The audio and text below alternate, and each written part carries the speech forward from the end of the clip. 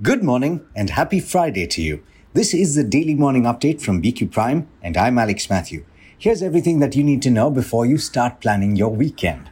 Today is the 17th of February. In the top news, the Finance Ministry is not contemplating issuing foreign currency denominated sovereign government securities to meet some of the government's market borrowing requirements, according to Finance Secretary TV Somanathan. In response to a question at a post-budget interaction in Hyderabad, he said that such a move would certainly have some benefits, but there are also risks involved. Now, there's a change at the helm at YouTube. Long-serving Chief Executive Officer Susan Wojcicki is stepping down after 9 years of running the company and handing over the reins to her top deputy, Neal Mohan. She is one of Google's longest-serving employees and one of the highest-profile female executives in Silicon Valley. After lending her garage to the co-founders of the company, she joined as an early marketing manager and rose through the ranks of Google's advertising business. Mohan has been Wojcicki's top deputy for years, moving over from Google's ad business to YouTube in 2015. He was widely seen as her natural successor. In news back home, HDFC has just closed India's largest privately placed corporate bond issue. It raised 25,000 crore rupees by selling 10-year bonds at a coupon rate of 7.97% per annum. The issuance saw wide participation from investors across insurance companies, pension funds, provident funds, banks, and mutual funds. Now, after the Supreme Court declined to provide any interim relief to Google, it is now appearing before the National Company Law Appellate Tribunal, defending its commercial practices in the Android market in India. Its counsel, Arun Katpalia, has submitted that in its order, the Competition Commission of India has failed to show that Google's agreements with smartphone manufacturers resulted in anti-competitive effects in India. In corporate news in the telecom space, Vodafone Idea continues to lose subscribers in droves, even as issues with managing mounting debt have limited its ability to roll out 5G services anytime soon. The company lost 2.47 million subscribers in December, and rivals Reliance Jio Infocom and Bharti Airtel gained 1.7 and 1.53 million respectively, according to the latest data released by the Telecom Regulatory Authority of India. As of the 31st of December, Vodafone Idea had 241.3 million subscribers.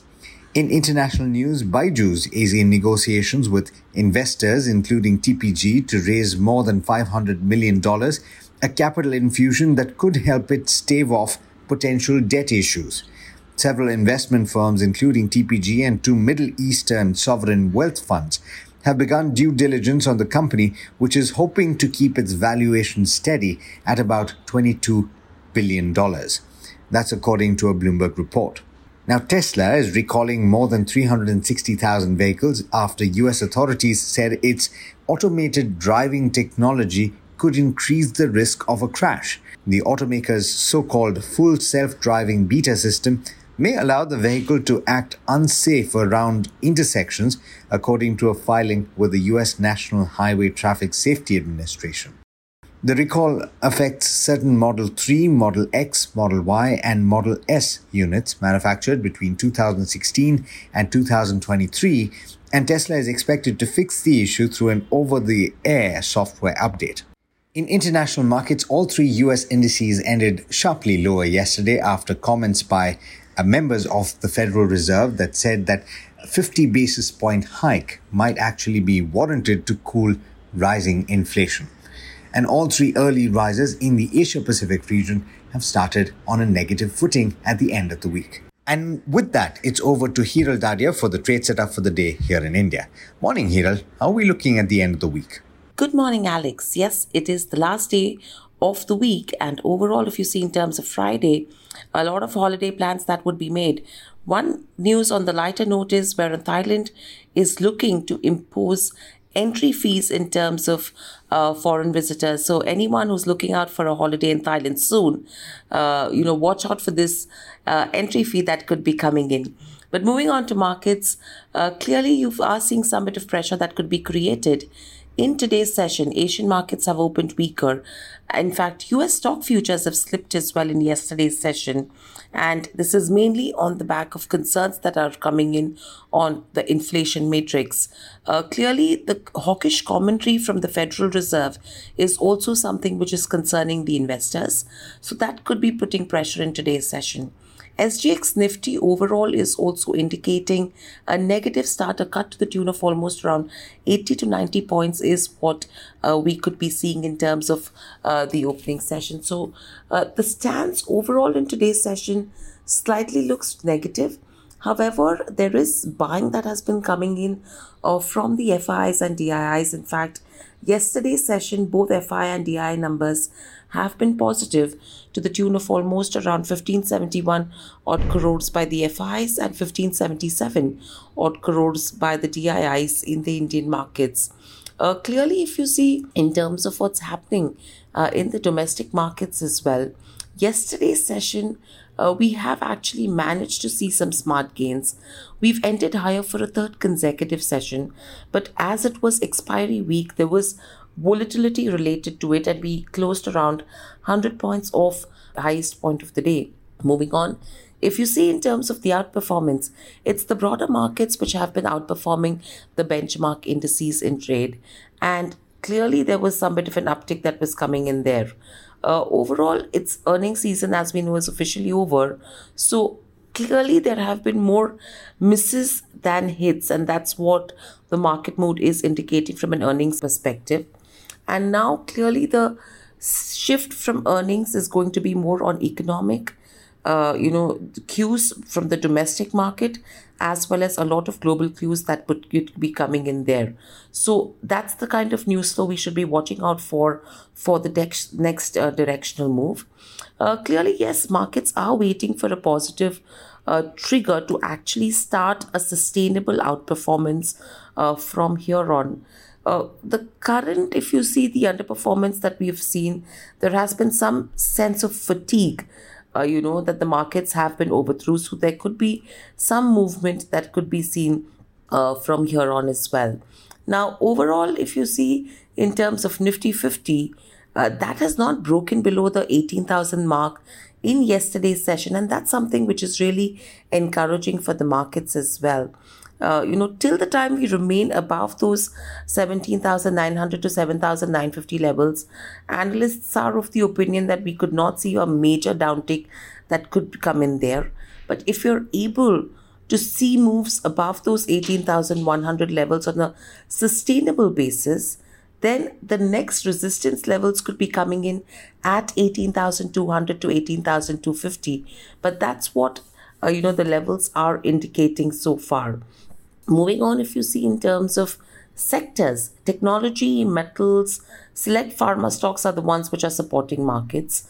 There has been selling pressure in terms of BFSI, but interestingly, the kind of trend we've been witnessing from December to January and the month of Feb now is that a shift happening from the BFSI space to the technology space. So clearly it seems that the tide is turning with regards to where technology stocks are concerned. And there has been clear outperformance as well from Nifty IT index versus the Bank X. So that's a space that we should be watching out for pretty closely.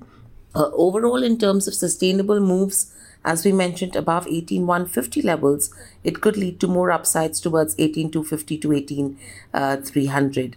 And there is key resistance at those levels as well. Interestingly, if you see in terms of Bank Nifty, that has failed to climb above the 42,000 mark. And there is aggressive call writing that's happening at 42,000 levels already. So you could see some bit of downside support that could come in at 41,400 in terms of Bank Nifty.